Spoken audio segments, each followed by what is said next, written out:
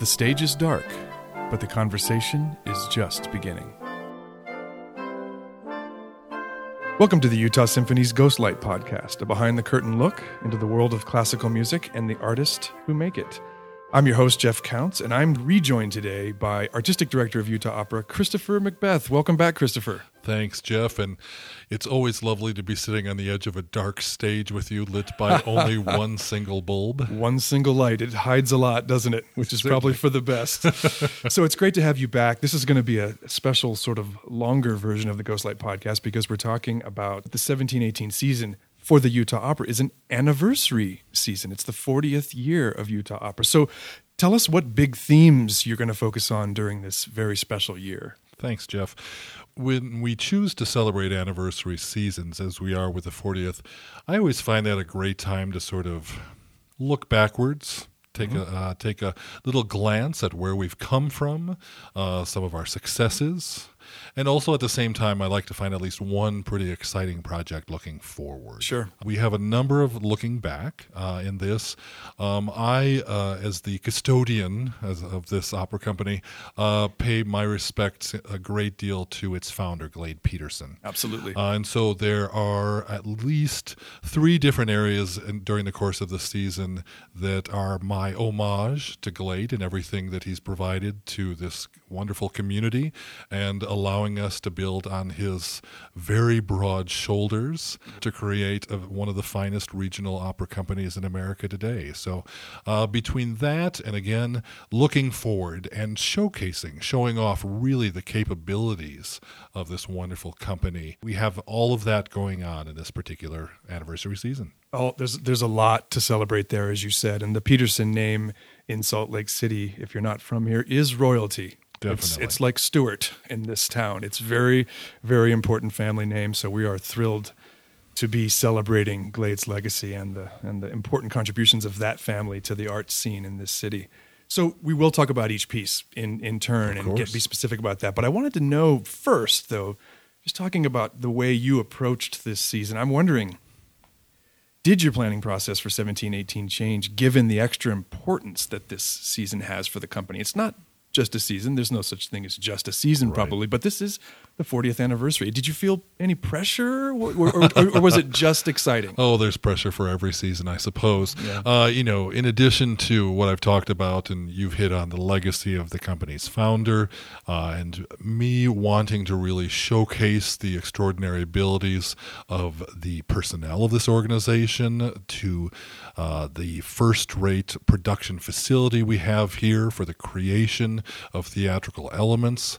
There was also a heightened need to really wow everybody as much as possible with each and every production that we present this season. So each and every one, we were looking at this the other day from, strangely, a budgetary standpoint, but these are large chorus shows, these are large orchestra shows, these are large cast shows. Many of the casting requirements for each of them require extreme specificity in the key roles, and also require conductors and directors who want to say something special about what we will be doing with each of these productions. So there was a great deal of thought given to that, and yes, we felt like, wow, we don't have one slot in our season where we can sandbag. We really need to do something quite interesting with each of them. You have to be on for the entire year. Yes, and and it's a 40th anniversary season. It's not a 50th, it's not a 75th, but it's still it's one of those mile markers that you have to give note to. And so I think we've done a great job. Let's talk about what you have planned, and I'd love for you to give us a quick overview. As I said, we'll go in depth about each project as we go along, but I'd love to know what you have planned for that season and if there are any connections between the 4 pieces or 4 productions, any sort of meta message that you're hoping to send. I don't know if there is a thematic connection necessarily between the 4 pieces, the 4 main stage pieces at the Capitol Theater that we've chosen. I always talk about, and maybe I'm repeating myself here, I do tend to talk about planning seasons like planning a menu, because opera people also tend to be foodies. I do also look at it in that manner. So thinking about, what gets us started to whet our appetite for the rest of the season. Sure. What in the middle of the season is the real stick to your bones kinds of course, and then how you ease into a lovely end of the dinner experience with something perhaps sweet and lovely to leave on your tongue. And that may be something of an overstatement, but it does exist in my mind as I'm thinking about each of the seasons. Have you taken on this food parallel because you've been bashed over the head with the spinach opera metaphor for your entire career? Thanks for raising that. We keep trying to get rid of that whole concept. There are a couple of people who still raise that idea and that image kind of a thing. No, I think it's mostly because I like to eat, and I like opera, so I think it's really easy for me to think of things in those kinds of a context. I bet most of our listeners can too, and they probably appreciate the way you think of it, because when you do take a step back and look at it, it can feel like courses, like carefully curated courses of one single experience. That's what we try, is to make that kind of an experience over the course of the season. Absolutely. So let's jump in. We're starting the season with La Boheme, a piece that doesn't require any introduction probably, but why don't you tell us about the production? What's special about this La Boheme at Utah Opera? Sure. Well, and to start out with, La Boheme, we're starting the season, and I love it in an anniversary season as the beginner, not only because it's just a great way to start the season. Everybody loves La Boheme. It's the perennial box office favorite, even though it seems to be one of the ones that are sometimes the hardest to spell or pronounce, but it's La Boheme. Yes. Also, it was the first opera that we did in the history of the company, and I just love that kind of connection. So that's a big reason why we're doing it. We're doing a production that I'm excited to bring here, a physical production. So now I'm talking about sets, costumes, things of that nature. Right. I'm excited to bring here because it was built in our production studios. Fantastic. So over the course of the season, you sort of have to weigh things out of what can you build from scratch. Right. What have you built in the past that you own and can present because of your pride in the legacy of your company? Sometimes there's a production that exists and owned by another community that I'm excited to bring here and show off. But this is one that is kind of a combination of things. This is a production that we built about 8 years ago, actually for another company. And I've always said, when I saw it being built in our studio, I thought, I wish I could put that on our stage. I need the opportunity to bring this. Yeah. It's colorful. It's lively. There is a general outline of Paris and the left bank without getting overly specific. Sure. We've done productions sometimes, and we will do again productions that are specific in detail down to the cobble that you might cross when you're going to the other side of the River Seine. But this time I wanted something that showcased the wonderful artists a little bit more. We could bring in the lighting and focus in on the people actually performing the roles, who these lovely people are that are in this show, the people that, it's one of those great tragedies that you actually believe in the first act they're going to make it. They're going to live.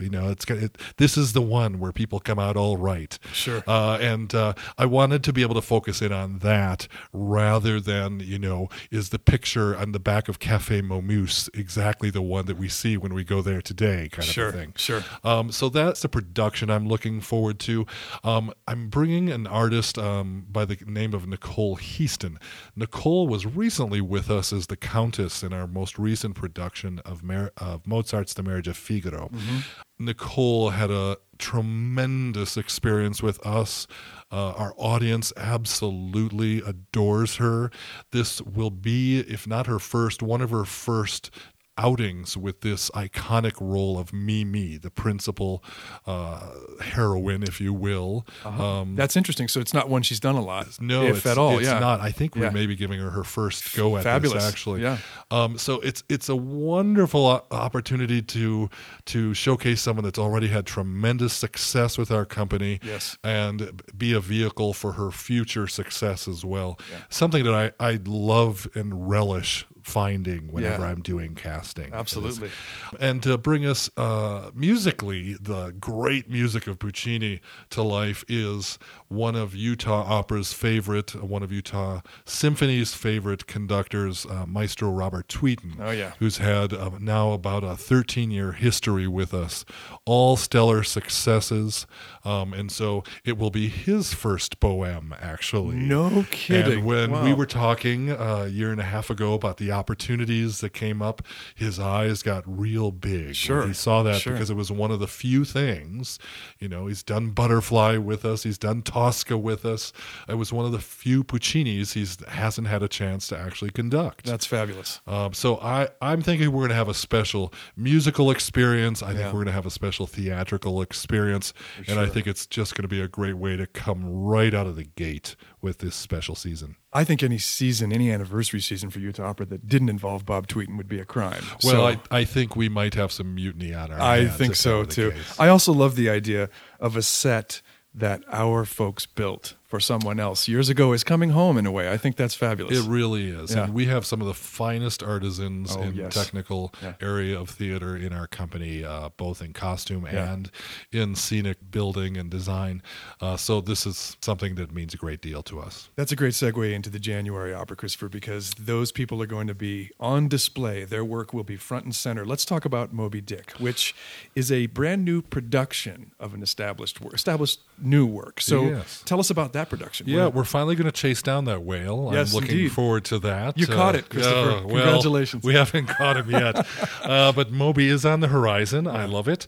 So in 2010, a new opera was born by today's reigning composer libretto writing team of Jake Heggie and Gene Shear. Jake and Gene have had tremendous success and really of living, breathing opera creators. They are at the top of the charts right now. Sure. If you want a hit, you look to Jake and Gene.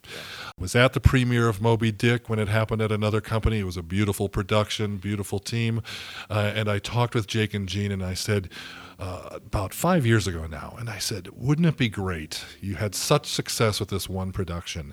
Wouldn't it be great to give this opera even more life and create another production, and specifically create one that's capable of playing as wide a variety of theaters around not only this country but beyond as possible? Sure. Well, talk about eyes getting big. They looked at me and they said, would you do that? They said, we would trust Utah Opera and its abilities to create that production. And so I'm most excited to share that finally we are going to present this wonderful new American epic classic, Moby Dick, by Jake Heggie and Gene Shear. And as a matter of fact, here we are 12 months out from when we'll present it as we're recording this. Sure. And the steel is already being cut. We've had the designs for a long time.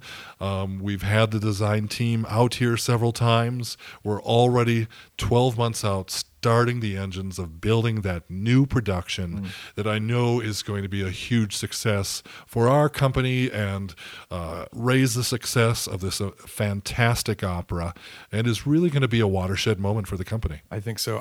I've seen artist renderings, early ones of the set, and I can't wait to see it come to life. You touched upon something really interesting that I'd love you to comment on just briefly. People don't realize just how big an issue the variability of theater size and shape can be in the life of a production. Somebody who builds something to be at the Met or Chicago Lyric has to sort of understand that it's not going to have a life in most of the rest of the halls across the country. So you've basically offered Jake Heggie an opportunity to give his piece a much greater life than it would have had otherwise. Am I right about that? You're absolutely right about that. And there is a certain amount of intent with the producing company and the director and design team when they create something. Sure. And in the case of the first production of Moby Dick, again, it was spectacular. It was beautiful. It's played a handful of other venues. But it was not designed with the intent of how could we make something that will be as usable as possible and in as wide a variety of venues as possible. It wasn't made to travel. Just wasn't the intent. That Yeah. wasn't the focus of, Sure. of that particular project, which is perfectly fine. Right. Because there are pieces that can play our theater and can play the Lyric Opera of Chicago Right. or the Metropolitan Opera. There Right. are those designs that allow such things.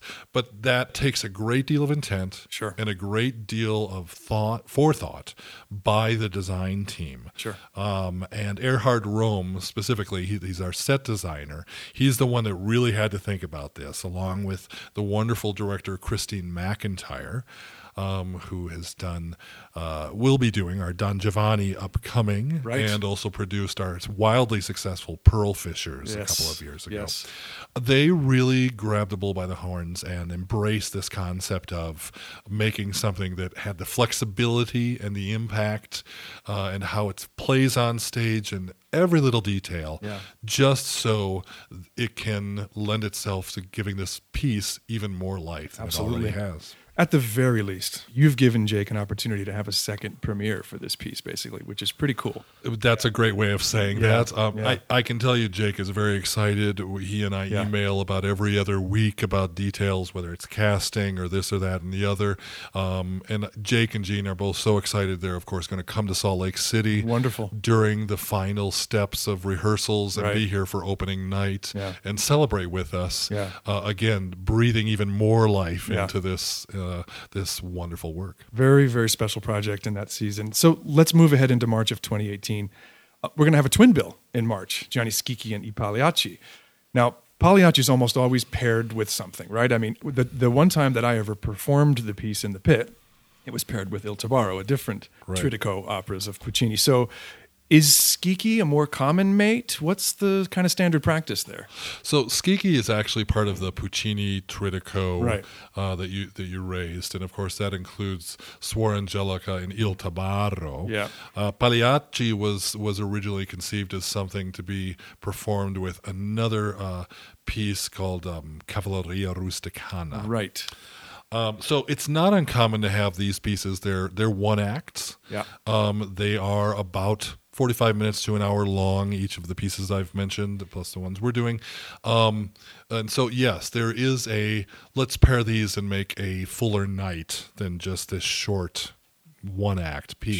Sure. People have gotten away from putting Pagliacci and Cavalleria Rusticana together, partially for just artistic feelings about each of the pieces. This artistic director finds that Cavalleria Rusticana has amazing moments, but as a piece isn't as strong as I would like to pair with something like Pagliacci. Yeah. What I really enjoy about pairing these two, Pagliacci and Gianni Schicchi, together, even though they're different composers, even though they're written at slightly different times, is, for me, one is an intense, dark tragedy. Yes. It's revenge. It's jealousy. There's love involved. There's a love triangle involved. There's even an extra person who wants to be in the love triangle, so to speak. Or, it is all these dark verismo concepts that were so prevalent at the turn of the 19th century. And then Gianni Schicchi, it's hard to find a richer comedy than Gianni Schicchi. It still lives in Italy as one of the most favorite stage pieces, not just operas, but theater pieces to go to, because it is so it's impactful in it being both having humanity and comedy all wrapped into one. Yeah. And of course, the Schicchi character being loosely based on one of the characters from Dante's Inferno, and that's given reference to in the epilogue. I just love the idea, when you go back to the old days of thinking of theater. In fact, in the Capitol Theater, we have those iconic masks, the tragic mask and the comic mask. Theater masks, right. That you often pair right next to each other. Sure. And here in one night, we get to basically represent that. And so I absolutely love that concept. It also, I love doing Pagliacci, and I chose it in great part again. It was one of Glade Peterson's big roles. One of his party roles. One of his money roles, so to speak. Sure. and it's a role, canio, which requires a tenor with a certain amount of heft and range and dramatic ability, and to not only make beautiful sounds, but quite honestly, sometimes make some of the ugliest sounds you've ever heard. And he was one of the rare tenors in the world, actually, that's how he made his bones, who could actually sing this role accurately. So I immediately ran to Pagliacci, and then as soon as I did, I wanted to do this Skiki as well. Now, we are going to try and tie it together a little bit. That was my next question. Okay. I'm curious if the two productions are paired, if it's the same director. Tell us how you're handling the night. We have the same director. It's going to be a new production, so we are building the physical production for this. Tara Faircloth, who just directed our Carmen. Right. Before that, directed the Marriage of Figaro. Before that, she'd also done a wonderful Barbara of Seville for us. So someone who has, for us, done both tragedy and comedy. Had never had the opportunity to put this pairing together. And so when she heard we were considering it, it was very funny. I was talking with her about a whole other project, and she says, "Oh, that's fine and good. Now let's talk about Pagliacci and Skiki." And so we got down to that, and we're working with one of her designers, like I said, to create a production. Needs to move pretty quickly. It's the Pagliacci is an exterior story. The Skiki is an interior story, so you need to be able to get there very quickly. We're going to bring it into about the mid-20th century. Interesting. Partially, I think Pagliacci interesting in the turn of the 19th century, if you want to go there. For whatever reason, I don't feel Skiki works in Renaissance setting. Now, if you do it in Florence, of course, everything still feels Renaissance architecturally in Florence. Absolutely. So we will give a nod to that. But for the individuals themselves, their costumes, their mannerisms, all of that, that doesn't have as much resonance. And you really need, as much as it's a comedy, you need to see these human beings as human beings as well.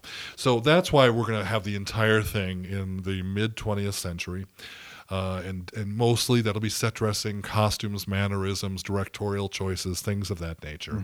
We are also going to have a couple of crossover cast playing key roles in both shows. So they'll be recognizable in each show. Interesting. Yeah, they won't be the same character Understood. per se. Sure. So we'll get to see a transformation. Probably the key role that you'll really see, and I kind of like the way this works, is the baritone who comes out is in the role of Tonio in Pagliacci, and in the top of Pagliacci is what we call a prologue. He comes out, and this was an old thing that in the Commedia dell'arte that they would do. They would come out and say, ladies and gentlemen, get people's attention. You're about to see people. Don't worry, the tears you see are not real tears. When someone dies, they're not real dies.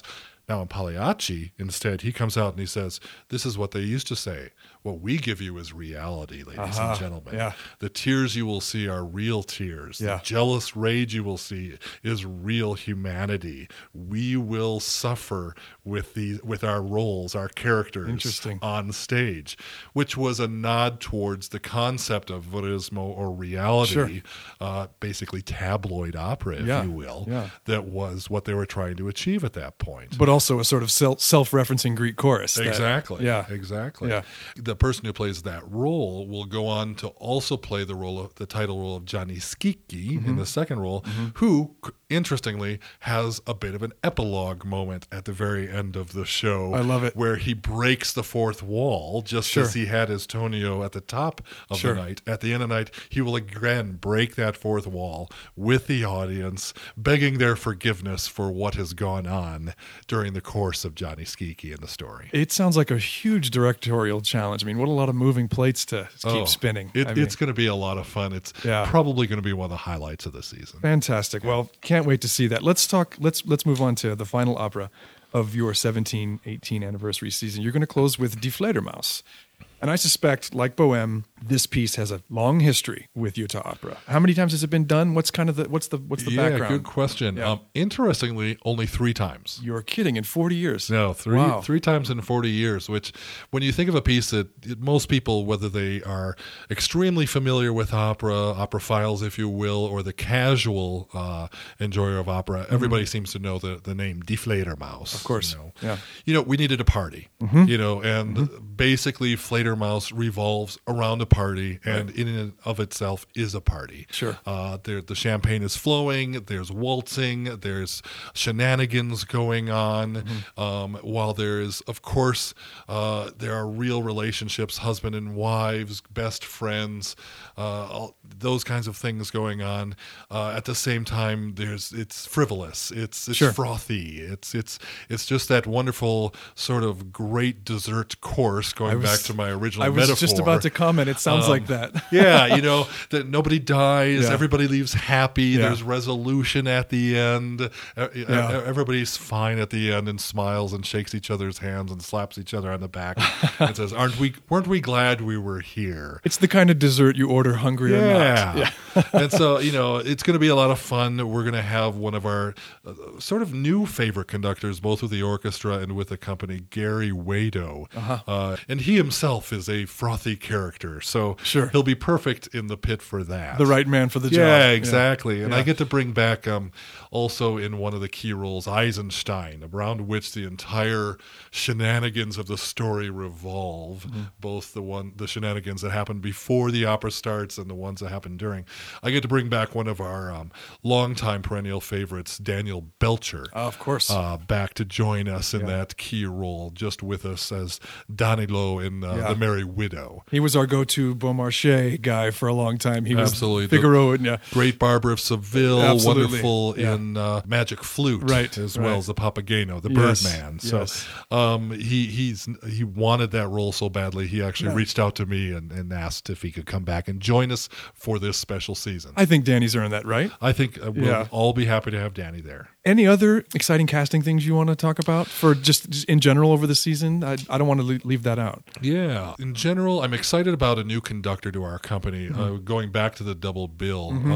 When you're doing pieces of such an Italian nature, you really look for someone that not only has experience with our repertoire, doesn't hurt if they have a little bit of garlic in their blood and have that Italian thing running through them. Sure. So Joe Colinari is going to join us. Joe has a long history with the Metropolitan Opera, is the music director at Glimmerglass Opera, amongst other things. And he and I were talking about what the right project would be, and we really thought this would be a place for him to showcase his talents. Absolutely. So I'm looking forward to that. And then, of course, at the beginning of the year, we have our gala in September. You can't have a celebratory season without a gala of some sort. So tell us. So we kick off the season with something quite extraordinary, actually. Drum roll, please. So yes, if we had one, we'd use a drum Absolutely. roll. But perhaps the most famous name in opera living today as a soprano will be joining us September 13th at a Bravenel Hall in a special gala, Renee Fleming. Fantastic. Renee has had a great success, of course, with the Mormon Tabernacle Choir. If you know very little about opera, you probably know the name Renee Fleming. She is one of the most iconic divas of our, she's actually one of the nicest women on the face of the planet. Yeah. But prima donna perhaps is a better way of describing her. Yeah. She is the go-to soprano for so many things. Absolutely. And I've enjoyed her in Mozart and Strauss. I've seen her Merry Widow. I've seen her in so many things, and I just could not be more pleased that as a kickoff to the 40th anniversary season, we get basically the most famous opera singer in the world to come and join us. What more can you ask for in a 40th anniversary season? Amazing casting, amazing conductors, great directors, lots of opportunity for the scenic shop and the costume shop and all of the production people to show off what they can do. Very exciting, Christopher. Thank you so much for talking to us about it today. Thanks, Jeff. I can't let you go yet, though. Oh, what am I missing? Because I'm curious whether or not, since the last time we spoke, you've had any additional or new ghost sightings you could report to us. It is the Ghostlight Podcast, after all. That's right. It is the Ghostlight Podcast. I'm trying to think if I've had any recent ghosts. I think I almost became a ghost myself when I had to replace the title character in our upcoming Man of La Mancha 2 weeks before we started rehearsals. Yes. Yes. But I don't have any juicy stories. Well, for I think that's a paranormal experience. If you felt like you saw the light at the end of the tunnel time. I think that's about as good as I got for now. Christopher McBeth, thanks so much for being part of the Ghostlight podcast. Thank you so much. The Ghostlight podcast is produced by Chad Call. Utah Symphony Utah Opera's season sponsor is the George S. and Dolores Dore Eccles Foundation.